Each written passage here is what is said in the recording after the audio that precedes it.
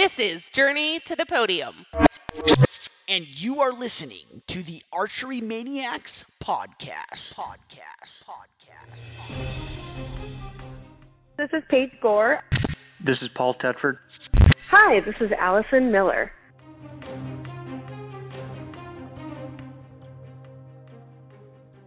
In this episode of Journey to the Podium, Lindsey Christensen joins the show. I kind of sit back, relax, and listen as Lindsey and Hannah discuss target archery. Lindsey is an avid outdoorswoman and huntress. Lindsey was born and raised in the hunting industry, living most of her life near the mountains of southeast Idaho. Lindsey was taught the hunting lifestyle at a very young age by her father, who is also a passionate hunter. When she isn't hunting, Lindsey can be found mentoring nursing students, caring for the sick or injured, playing with her nieces, running down a dirt road, or shooting her bow. Lindsey has been on multiple world archery teams for the United States and hopes to one day win an individual world championship title. Lindsey wakes up each day looking for ways to challenge herself, living by the motto, if you think you can do it, you can. Hannah and Lindsey kind of walked through Lindsey's journey of archery. Lindsey was super successful at a very young age, so Hannah kind of dissects that and discusses with Lindsey what that felt like and the challenges and things that brought along at such a young age. And then she walks through all of Lindsey's other accomplishments throughout the years, and they cover a ton of awesome information, small stories, and a bunch of other great stuff. I hope you guys enjoy it. Be on the lookout for our November sale. If you spend $50, no matter how, as long as it totals up to $50, we're going to give you a free Yeti. Head on over to www.archerymaniacs.com to check that out. Our live podcast is every Wednesday. If you got a question, feel free to jump on live and submit the question there. Send it to us in direct message. We really appreciate your participation and your questions and look forward to helping out any way that we can. Do you suffer from target panic? Does buck fever have you shaking in your boots at the moment of truth? Well, check out Iron Mine Hunting. Joel Turner's complete controlled process shooting program will take you and your shooting skills to the next level. Decide to succeed with Iron Mine Hunting. Joel offers online courses as well as in-person seminars. Check it out at www.ironminehunting.com. Now, let's get into the show. Well, my name's Lindsey Christensen, and I grew up here in southeast Idaho, pretty much in the mountains my whole life. And I started shooting a bow when I was 4. My dad actually got me into shooting. He would take my sister and I with him to archery leagues to give my mom a break. Started shooting leagues with my dad and local 3D shoots, and by the time I was 8, I was beating all the women in the club. And so my dad took me to my first international competition, which would have been called the World Archery Festival in Vegas back then. And I was able to get 3rd place that year. And I've just pretty much been competing in pretty big tournaments ever since then. So, When did you get started shooting, and did you start shooting tournaments right off the bat, or how did you get into the tournament scene? I started just shooting leagues whenever I was 4, and my dad took me to the 3D tournaments in the summer around here, when I was 4, 5, 6. So I have a bunch of little trophies from the early 90s that are just like wood plaques, but I didn't really consider those tournaments. They were just more fun shoots for me. And then I finally shot my first big tournament when I was 8. I went to the World Archery Festival, or now called the Vegas shoot. And I was able to get 3rd place there, and that's really what got me hooked on shooting tournaments. 3rd place at Vegas at your first big tournament. That's pretty impressive. Thanks. And so what was that like? I mean, I just went to Vegas for the first time this last year, and that's where I met you. And Vegas for me as a mid-20s, woman was still overwhelming. What was that like as an 8-year-old? I guess it didn't really fully sink in until a couple of years later, like how big of a deal that was. And so I was still at the point where I didn't get tournament nerves and stuff like that, I would say back then. It was still fun. And I didn't really realize how big of a deal it was until a couple of years later. Whenever I went when I was 10, I actually won when I was 10. And then I finally realized, wow, this is kind of a big deal. the local newspaper wanted to do stories on me and stuff like that, and I was like, oh, I guess it's kind of a big deal. And so whenever I was 8, it really didn't like sink in. It was more just of a fun thing for me still at that point. That's kind of a blessing there when you don't realize how big of a tournament it is. You don't get those nerves. So then, I guess since you were talking about nerves, how has that changed for you as you've kind of grown up and gotten more into professional archery and, you know, still shooting the exact same tournaments you were when you were 8 or 10, but obviously on a much more competitive level now with every, you know, big name professional archer out there. How have you changed, or your nerves, and how has your mental game changed throughout the years? Right. So generally every tournament archer experiences some sort of target panic in their archery career, and I've had a couple bouts with that. I think my first bout I had, you know, when I was 12 to 14 years old, and then I got over that. I worked really hard, and I was able to make my first world team when I was 15. And then I've had target panic again the last couple of years, and so this last fall is whenever I got it like really bad, switching from hunting to tournaments, and just the beginning of the indoor season I just had what we call target panic, which I just couldn't aim in the middle no matter what I did. And so I actually started going to a hypnotist, and I started keeping like a tournament and practice log to help with my mental game, and I started focusing on things that I could control. So obviously I can't control score. So I started focusing on form. So every day I would go practice, and I would pick a different element out of my form that I want to work on for the day. So maybe I wanted to work on relaxing my bow hand, or maybe I wanted to work on pulling like through my shot with back tension or something like that. And then instead of focusing on score, my goal would be to make 60 shots using perfect form. And so I really worked really hard all through the winter, and still now I'm still going to see a hypnotist once a month, and still, you know, writing my journal and stuff like that. But and I really saw some huge improvements. Like that's how I would say I got over my target panic, where I can actually control it now. And so I shot, well, like this last weekend, I was able to shoot my highest score ever at a V formation tournament. And the weekend before, on Saturday at Nationals in Cincinnati, I shot my highest tournament score on the 5-slot target. And so I feel like I have my nerves pretty in check at the moment. And so definitely when you're shooting for things like money, and you don't want to embarrass yourself and stuff like that, your mind definitely can be your biggest enemy or your biggest tool. So absolutely. Tool. Well, that's interesting. I mean, I know everyone has their own method for focusing, you know, or for overcoming target panic, whether it's visualization or meditation or hypnotist. You know, that's an interesting one. I haven't heard that before, but everything you brought up as far as focusing on the things you could control, you know, versus the things you can't control, I can absolutely see how that'd be a big benefit, or a big way to overcome that panic. So when you're on the line, then, since we're on the subject of target panic or nerves, when you're on the line, maybe in like an elimination style shoot off, where typically a lot of people's nerves are going to be highest, you know, it's one-on-one against another person shooting on the same bale. You can see their arrows hitting, and you can see your arrows hitting, and compare. What do you do to stay focused and in the zone and, you know, in the moment? So beyond overcoming target panic, but in that moment, how do you stay focused on your own shooting? So I really tried to make sure that I recite my shot sequence to myself before every arrow, and that makes me stay focused, because I have to make sure that I go through those steps that I have, like 9 steps, and that if I concentrate on that, I'm able to really stay like focused on me instead of them. And so, for example, Saturday night I shot elimination matches at the tournament that I was at, and I was able to beat the number 2 ranked male shooter of the tournament in my elimination match.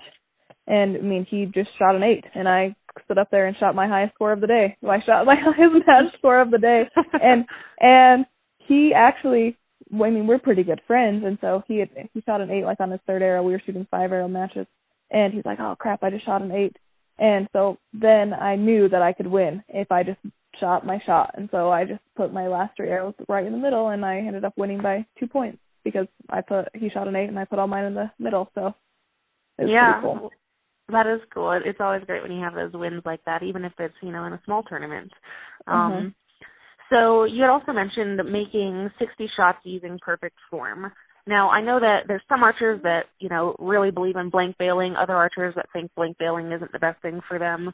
When you're focusing on that form, are you focusing on that form while you're aiming at a target, or do you blank bail and totally eliminate the aiming process and focus on the rest of the form? How do you do that?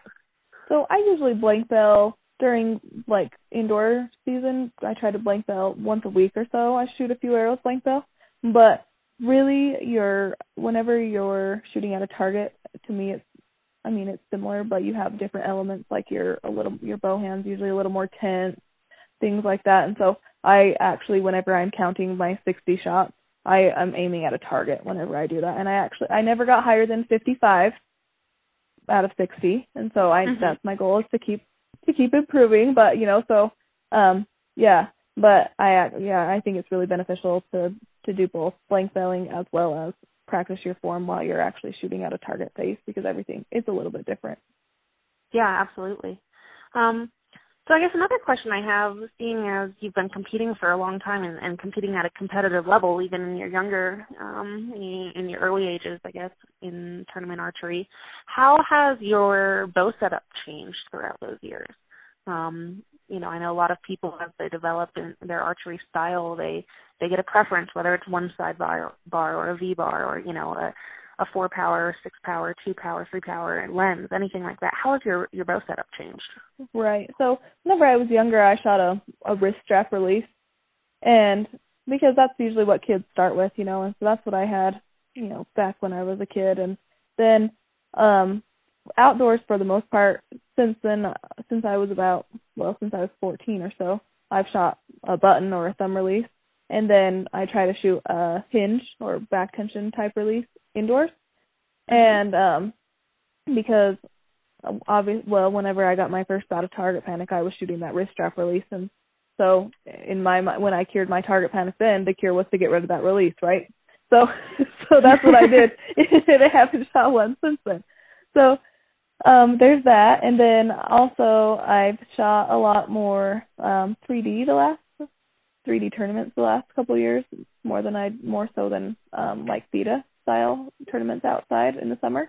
And so I was shooting just a regular 4-power lens for circles, but I realized I couldn't see as well as I needed to see for 3D, to go to an ASA tournament. I need to be able to see the lines if I'm going to shoot 12. And so I've actually, the last 2 years, I've shot with a clarifier in, and so a number one clarifier with my 4-power lens, and that's cleared up the target so much. And so I realized that that's something that I really need when I'm shooting at 3D animals. I don't shoot one inside at circles, but that's another thing that's changed. And back when I was younger, I didn't shoot a long stabilizer. I just had a bow hunter length stabilizer, and now I shoot a long stabilizer as well as a bar on off the left side of my bow. And so those are just some things that have evolved with archery, honestly, in the last 20 years. So yeah, they really have. There's always something new coming out every year. Yeah. It keeps it expensive. Yeah, that's so.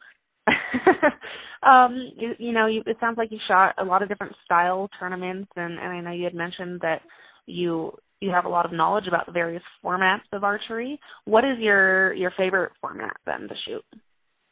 So I have a couple favorites. I really like the V formation style. So have you ever heard of the Big Sky Open? Yes, I have.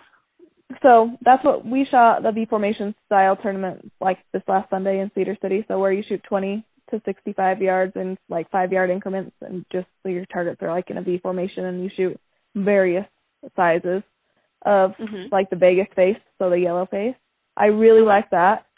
And I also really like shooting the ASA style 3D tournaments as well. Now that V formation one is one I've never shot myself, and the only one I was aware of was Big Sky. Are there a lot of tournaments in that format? I've only 2 that I go to every year. I don't know if they do more than that. They're actually doing another one in Utah in July, so I guess there'll be 3 that I'll go to this year. But it's called the Color Country Shootout that they've done the last 10 or 12 years, that they do the V formation on the second day. The first day you shoot animals, which is fun, and then the second day you do the V formation, which are my 2 favorites, so it's really one of my favorite tournaments. And then the Big Sky Open is V formation both days, and then the one that they're gonna do in July here I'm in Idaho, but in Utah, will be like some 3D and some V formation as well. So. Got it. Okay. So then with all the different types of tournaments you shoot, and I know as you kind of get more into the professional side of archery, how do you choose what shoots you're going to go to? And 'cause you can only go to so many a year, whether it's due to time restrictions or financial restrictions. How do you decide what you're going to compete in? Well, that depends on the year, I guess. And so this year, honestly, so we start tournaments probably the first week of November, and we can honestly go to a tournament every weekend from November through July. And we pretty much do. We go to a lot of local tournaments, and then we usually go on a plane somewhere once a month. We, meaning my dad and I. Well, my dad has been shooting like really, really, really well indoors the last couple of years. And so right at the beginning of indoor season, we decided that we were going to go to all of the major indoor tournaments because he had the best chance of winning those. In fact, he podiumed at all of them this year. We went to Lancaster. He got third. We went to Vegas. He got second. And then last weekend we were in Cincinnati, and he got first, which was at Nationals. So he podiumed at all three. And so obviously it's fun to shoot with my dad because that's what I've been doing my whole life. And so that's what we decided that we were going to do this year, is focus on indoors. And so we did that. And then we are still trying to get our outdoor schedule set. I mentioned to your husband that I'm going on an ibex hunt on Friday, but I'm going to London the week before, and then I go to my ibex hunt. So I'm hunting muntjac in London, and then I'm hunting ibex in Spain, and I'll be gone for 17 days, and so that eats up a lot of my vacation time. So I have to skip a couple archery tournaments because of that. So my dad will go to one in South Dakota in April that I'm not going to because of my ibex hunt, and then we'll both go to a tournament in Reading, which is the 3D Nationals, and I really like that tournament as well, and that's the first weekend of May. And then, but pretty much we really just try and hit one big tournament a month from, I would say, November through July. We both work 3 jobs so that we can afford our archery habit. Oh yeah, absolutely. It's an expensive one. Yeah. So that's how we're able to do it. I mean, a lot of people can't afford to go to as many as we go to, but that's how we do it, is we work 3 jobs. Both of us have 3 jobs. So yeah, it cuts into our practice necessary. time, definitely. Yeah, it cuts into our practice time, but so it's kind of like a catch-22 because instead of working, I should be practicing, but if I'm going to go to tournaments, I need to work so I can pay for it. So kind of like it's a lose-lose situation. Absolutely. So that kind of leads me to another question. I mean, I know you're talking about being busy, and everyone at some point in their life is so busy they can't really dedicate as much time as they'd like to archery or to whatever hobby they have, or, passion or anything. So when you're busy working 3 jobs and, trying to build up the vacation time and the money to actually afford these archery shoots, how do you then prioritize the time you actually do have available to practice? So what are your strategies or your practice routine to really keep you at the top of your game for the shoots you do go to? So, ever since I can remember, I guess I've been a nurse for 9 years. I've worked, every Monday, generally. I work both 2 jobs on Mondays, and so I don't practice on Mondays, but I practice the other 6 days of the week, and I do that pretty religiously, whether I have to wake up at 4 in the morning to go to the range and during indoor season before I go work both my jobs, or whether I shoot on my lunch break or in between 2 jobs. Sometimes I can only get 30 arrows in, but I really make it a priority to, I don't shoot a ton of arrows because I don't have time, but I do shoot every day.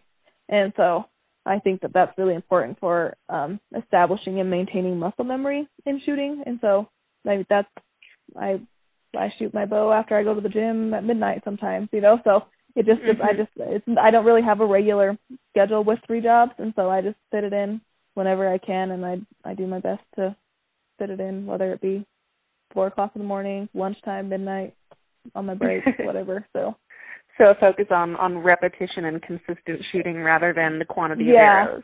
Yes, because especially where I've been more busy the last few years, I've focused more on making good shots or quality shots instead of quantity.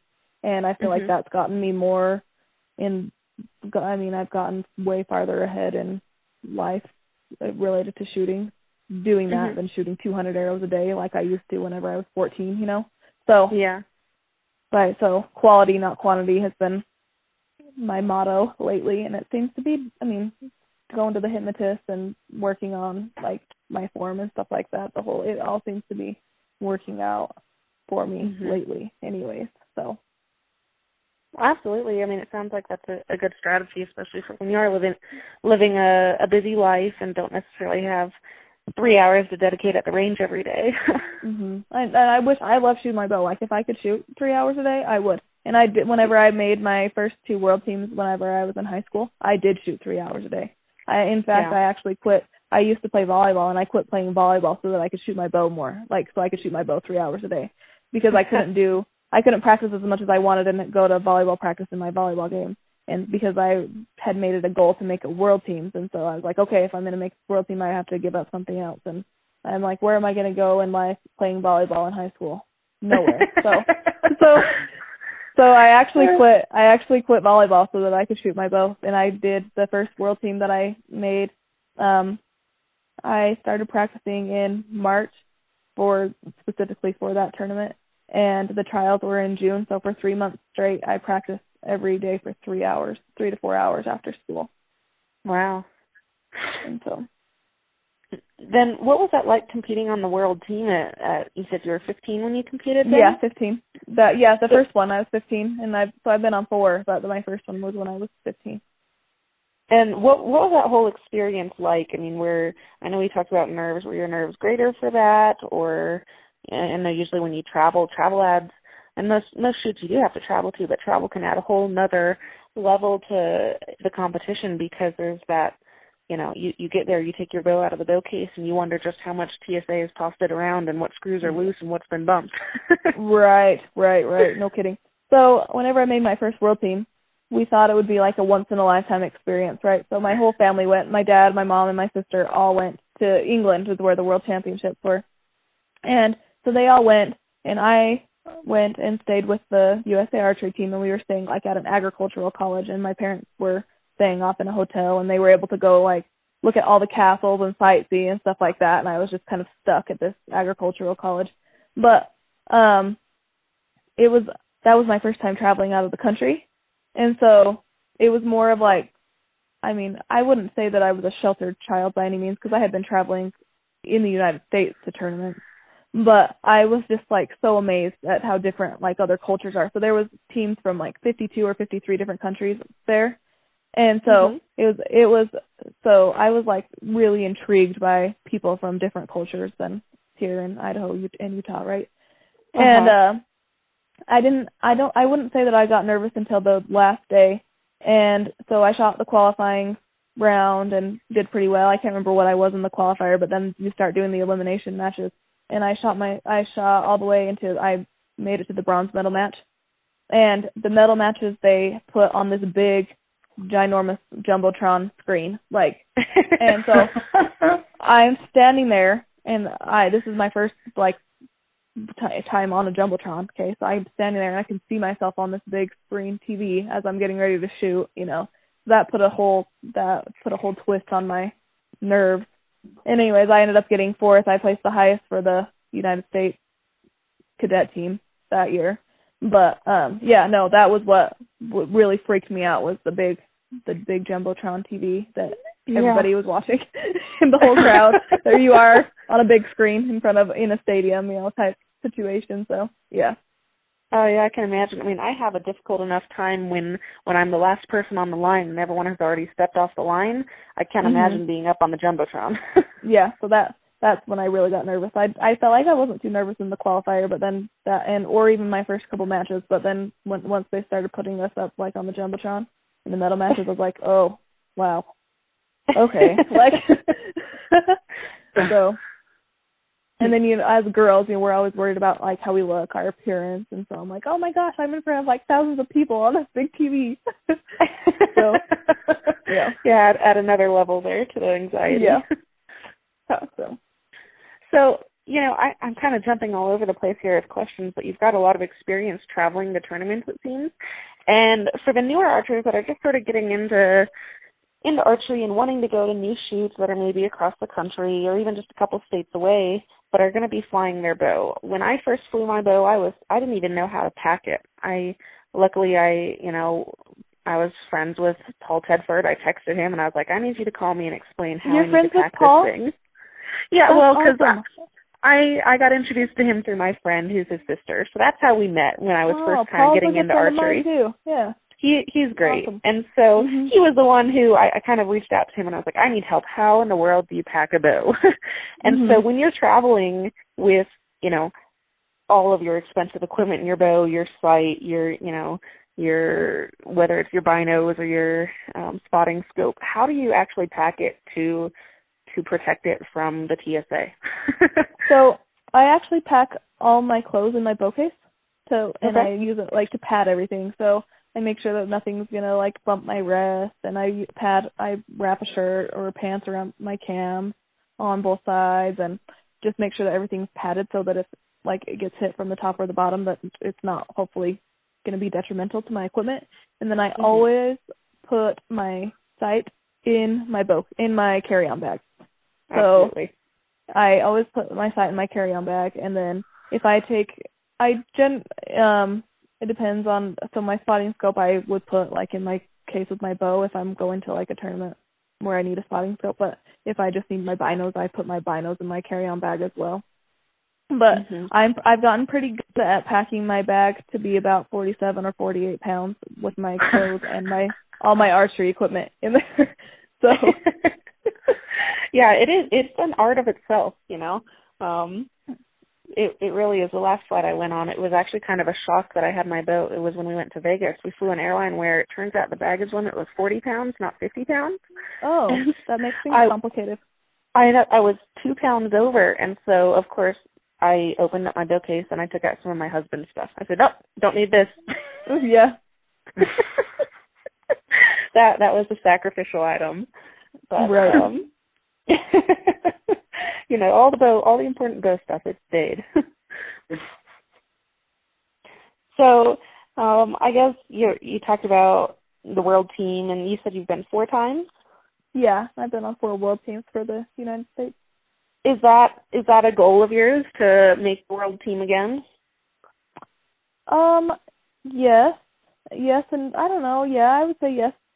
I would like to get back into shooting more FTA stuff, but I've been shooting more 3D lately, so I've kind of have to choose one or the other because I can't do both. And so that's kind of where I'm at in life at the moment. But it would be cool. Yeah, it would definitely be something that I would want to do again in the future, just not at the present time. Yeah. So with your 3D shooting, are you doing primarily ASA or IBO, or what kind of 3D are you shooting? So we have, besides when I went to Cincinnati the 3 weeks before that, and then this last weekend, we have a bunch of indoor arena 3D shoots that are marked 3D. Okay. And it depends on the club if they have ASA, if they have Mackenzie's or Reinhardt targets. But I've done well. So I didn't shoot the week of Cincinnati. I didn't shoot 3D, but I won the tournaments the 2 weeks before that, and then I won this last weekend, the 3D. So I've been doing well. So it's hard for me to want to go back to shooting FTA when I'm shooting 3D really well right now. But the ASAs, I really love to shoot the ASAs, but since I live in Idaho, I have to fly to all of them because they're, all back east. So I've only been the last 2 years, I went to either 2 or 3, and so I'm going to try and go to 2 or 3, 2 probably again this year. I'm going to go to Metropolis and then I think London as well. And so as far as IBO, our state 3D shoot here in Idaho is unmarked, like IBO style, so where you have to judge yardage. But for the most part, I'm shooting like marked 3D. So, got it. Which if I was gonna shoot like IBO or like the ASAs in the unmarked class, like the women's pro class, I would have to spend a lot more time judging targets, like just looking at targets and judging yardage, And so with my practice time being like limited, how it is right now, I don't really have time to add yardage judging into the mix. And so I marked is what I shoot the marked class at the ASAs. Okay. So with, I'm primarily a paper shooter. I've shot local 3Ds and stuff for fun. But like you said, being on the West Coast or in, the Western United States, it's difficult to really get into ASA or IDO when it's, a significant amount of travel for you to shoot. And unlike in the South or on the East or even the Midwest, we don't have very many local clubs that have ASA or IDO style shoots. Right. There's a lot of 3D in the Western U.S., but it's a totally different format usually. Mm-hmm. So what has been the biggest challenge for you, I guess, as you kind of transitioned from paper to 3D? And it's still shooting, but it's a totally different type of shooting. So what's some of your struggles been with that? Actually it's been easier for me, really? I would say. Yeah, so shooting FTA, like the stuff to make the world teams, you're shooting 6 arrows at a time in the wind, out at 50 meters now is what you shoot. But whenever I was making the world teams, you had to shoot out to 70 meters as a woman before they changed the world archery rules. And so I actually found that a lot more challenging than shooting like 1 or 2 arrows at a 3D target, because usually you can concentrate for 2 arrows, right? It's where you have to shoot 6 and you lose your focus. And so, like, for example, the 5-spot round versus the 3-spot round. 5-spot is not my favorite because I get a ADD or something. Like, I can shoot like 2 or 3 good arrows, and then 5 is just too long to concentrate up there on the line. And it's kind of similar shooting FTA. You have to shoot 6 arrows at a time on the line, and so like you really need to be like mentally strong. Like you really like, and I just get bored. I get distracted. So 3D, I really like. I love walking around a 3D course. I love being out in the mountains, and so it's actually been a really nice change or a really nice transition going from shooting FTA to shooting 3D. And one of these years, whenever we decide, well, I might just have to do it without my dad, but I want to shoot the whole entire ASA circuit. But my dad's pretty, into indoor paper right now, and so I would have to definitely not shoot some of the indoor stuff to be able to make it to the whole ASA circuit, so I had enough vacation time and money. But that's kind of my goal in the next couple of years. Instead of like making a world team, I want to do the whole ASA circuit, and then when the last ASA tournament is like the Worlds for 3D, they call it, which is still in the United States, so I don't know why they call it Worlds, but I think it would be really cool to win that. So that's a more realistic goal for me at the time being than like making another world team. Got it. And then another thing, like as far as, now I'm shooting for money, right? And so USA Archery, which is the organization that does the FTA stuff here in the United States, it doesn't matter how many shooters you have in the division, they only pay the top 4 people, no matter if you have, if you could have 120 people and they're still only paying 4. Whereas if you go to like the ASA tournaments or like the local 3D tournaments or the IBOs, they pay on a certain ratio, so if you have like 12 people in a class, they're paying the top 3, if they're paying like on a 1-to-4 ratio, but if you have 36 people, then they're going to pay 12, you know what I mean? So like more people are winning money, and the entry fees are a lot less money too. So, it costs, like, I think it's like $175 or $200 to shoot like Arizona Cup. It might even be more than that now. Like it was, but I think it was like $200 last time I shot it. And it's right around there, I think. Yeah, you can go shoot an ASA for like $65, so and have a win a better chance of winning money. Yeah. So it's just especially where I'm having to work 3 jobs to support my habit. Anyways, it's nice to actually be able to win a little bit of money, or have a chance to win money to help pay for some of those things, and so. Absolutely, and I like how that's phrased too. I gotta make enough money to support my habit. It's an addiction. Yeah, it is. Well, we've covered a lot of topics ranging from just beginners level archery all the way up to traveling for the world team to across the ocean. What would your top piece of advice or your top tip be for someone just starting out in archery or in tournament archery who wants to be able to advance up into the higher ranks of archers in the U.S.? I would say to find a mentor, and that mentor needs to be somebody who really wants you to succeed. And so, for example, I mean, I've shot with my dad my whole life, and my dad obviously wants me to succeed, and so I have that support system. I would say that my dad's my mentor, but a lot of people don't have that person, you know, where they can ask for advice, or that somebody that's really experienced and knowledgeable. And so make sure that you find a mentor, because you can't do it on your own. Like, even though archery is an individual sport, you need to have a support system, and that's what I think anyways. And so find a mentor, somebody that you get along with, and somebody that really wants to see you succeed, no matter what it is that you want to do, you know. So they need to be supporting you 100%. And I'll even say that for the new archers, because when I started archery, I didn't know a single person who shot, you know, around where I was. I just went to a tournament, and archery is such a welcoming community that it is. I mean, I have now probably 2 or 3 people that I just met through shooting my local tournament. Didn't know them. They were complete strangers, and they've basically, you know, evolved into my archery mentors. They're not a paid coach. They're a friend, and they're just someone who's willing to help and wants to help a new archer succeed and grow in the sport. So I think that's a fantastic tip. And for those new archers out there, they don't even, you know, you don't need to go log on to USA Archery and find a coach to pay. A coach is certainly an option, but you can also find a mentor just from your local archery community. Yeah, there's so many people. That's one thing that I really like about archery. Like you said, everybody is so welcoming. And, I mean, there's not really like, I have friends that have little girls that are in dance, you know, and they are like dance moms. They are so like competitive and bratty and stuff like that, and you don't have that in archery, and that's, not at all. So it's really nice. Everybody likes everybody, and everybody wants. I mean, whenever I'm shooting against somebody, if I win a tournament, I want to win when everybody else shot their best too. You know what I mean? Like, I don't want to win because somebody else shot bad. Like, I want them to succeed just as much as I want to succeed.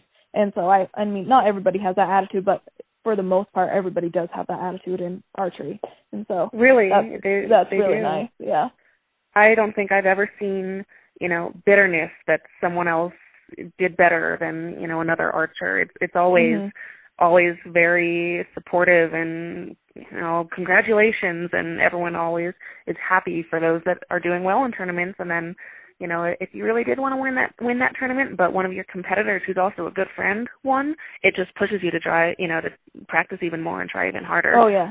Yeah, I agree. And so my sister has shot archery, and I didn't mention her much in this conversation, but she has a couple little kids now, so she's not really competing like she used to. But that was my drive all growing up, you know. I mean, we were so competitive, but if one or the other of us won, we were always happy for each other, you know. And so my sister's been on 3 world teams, and I've been on 4, and we actually were on the same world team in 2006. We both were on the same world team. We went to Mexico with Paul Tedford, and his brother Aaron tried out for the team that year, and we were hoping it would be the Tedfords and the Christensens, but then it didn't end up working. Aaron didn't make the team. But, yeah, and so, yeah, I mean, you have to have somebody that you can compete against, and like my dad. So my dad and I shot my highest score ever on the B formation round on Sunday, and I tied my dad, and my dad was so excited for me, you know. I mean, he shot well too, but he didn't care that I tied him. I mean, it's rare that I tie or beat my dad, and he was so excited that I, you know, shot my best, my personal best. And the girls that I was shooting with all told me that I shot well, you know. They were so excited. They're like, you shot so good, you know. And one of the girls I'm partnering up with, we're going to shoot team in Reading, you know, this year. So that will be fun, because I usually just do the individual thing in Reading. So we're going to shoot teams, and so that'll be something fun and new. And so that will be cool. fun. Mm-hmm. Cool. Well, thank you so much for coming on the show and talking tournament archery with no me. Problem. And it's great hearing from just someone who's had such a variety of archery experience, starting from a young age and kind of evolving through the different classes of archery and different styles of archery. I think you have some great tips for everyone out there, you know, around mental game or packing your bow or finding a mentor, all sorts of stuff. Well, thank you. Well, yeah, we really appreciate it. Zach, did you have any questions? No, I actually had a few that you literally asked almost the exact same question that I was going to ask. So you did great. Great minds think alike, right? Yeah. Yeah, but no, we do appreciate you being on the show, and especially tonight where you did so many podcasts with us. No worries. No, I had a good time. It was fun. So. Awesome. Well, I'll make sure, and you'd put on your deal to reach out to your dad and see about him being on the show. So I'll have to make sure and get a hold of him and yeah, especially this year, like he's had a good tournament year, and he's had a lot of he's had surgeries, like health problems. Like he had his back done in October. He got out of his back brace the week of Lancaster. And, oh, wow. He's done so well this season, you know what I mean? And it's a big part, his mental game, because he hasn't been able to shoot, so because of his back. And so he would be a pretty fun person to talk to. Oh, yeah, especially with his experience in indoor archery, because I don't think we've had too many people that we've spoken to where we really focused on indoor, and indoor is a totally different game in itself. So yeah, and something else that would be, if you guys talk to him, to ask about, he coached the collegiate world archery team so the year I made the team in 2010, that was the first year that he was the coach, but he coached the next 5 years. So he coached the collegiate archery team, the world team, for 5 years. So we went to all different places overseas coaching the collegiate archery team for the U.S. And so that would be something to ask him about too. That's pretty cool. He does 4-H and bow hunter ed and shoots all sorts of disciplines like I do. So and he's good at killing elk. So 18, he shot 18 with his bow. So wow. Awesome. Well, good luck in London, and even more luck on your ibex hunt. That's what I'm more excited to hear about. Thanks. Yeah, that's what I'm excited about too. And I'm actually kind of bummed because we're hunting muntjac in England, but bow hunting is illegal there, so I have to use a rifle, and so I'm actually kind of sad about it. Yeah, for sure. Yeah. Awesome. Well, safe travels, and once again, thank you so much. Yeah, thank you. Will you guys send me a link whenever, or text it to me or something whenever you guys? Yeah, absolutely. I'll be sure to let you know when your stuff goes live. Absolutely. Cool. That'd be great. Well, all right. Thanks a bunch. Have a good night. Thanks. Yeah, you too, Bye-bye. Lindsey. All right. Bye. Bye. Thank you for tuning into the show. It means a lot to us. But seriously, though, I really appreciate your ear. And it would mean the world to me if you would rate our podcast. If you didn't like it, 1-star it. But if you did, a 5 is even better. Don't forget to comment, like, share, and hit that subscribe button. Thanks again for tuning into the show. Be on the lookout for 5 new weekly podcasts. Monday is our main show. Tuesday is Journey to the Podium. Wednesday is our live podcast, as well as the previous week's live podcast recording. Thursday is Stories from the Red Zone, Tips and Tactics, and Gear Review. And Friday is Body D Wiggles. Some other podcasts that you should definitely check out are Eastman Elevated with Bride and Barney. And Hunt Harvest Health with Ryan and Hillary Lampers. Some other YouTube channels to check out: Hardworking Hunter, Sterling's Extremes Outdoors, and Lane Walter Productions. And a special thanks to Maven Optics, Six Sight Gear, Dark Energy Tech, Shield Mountain Outdoors, The Outdoor Insiders, Iron Mind Hunting, Valkyrie Archery, and Gannett Ridge Sporting Equipment.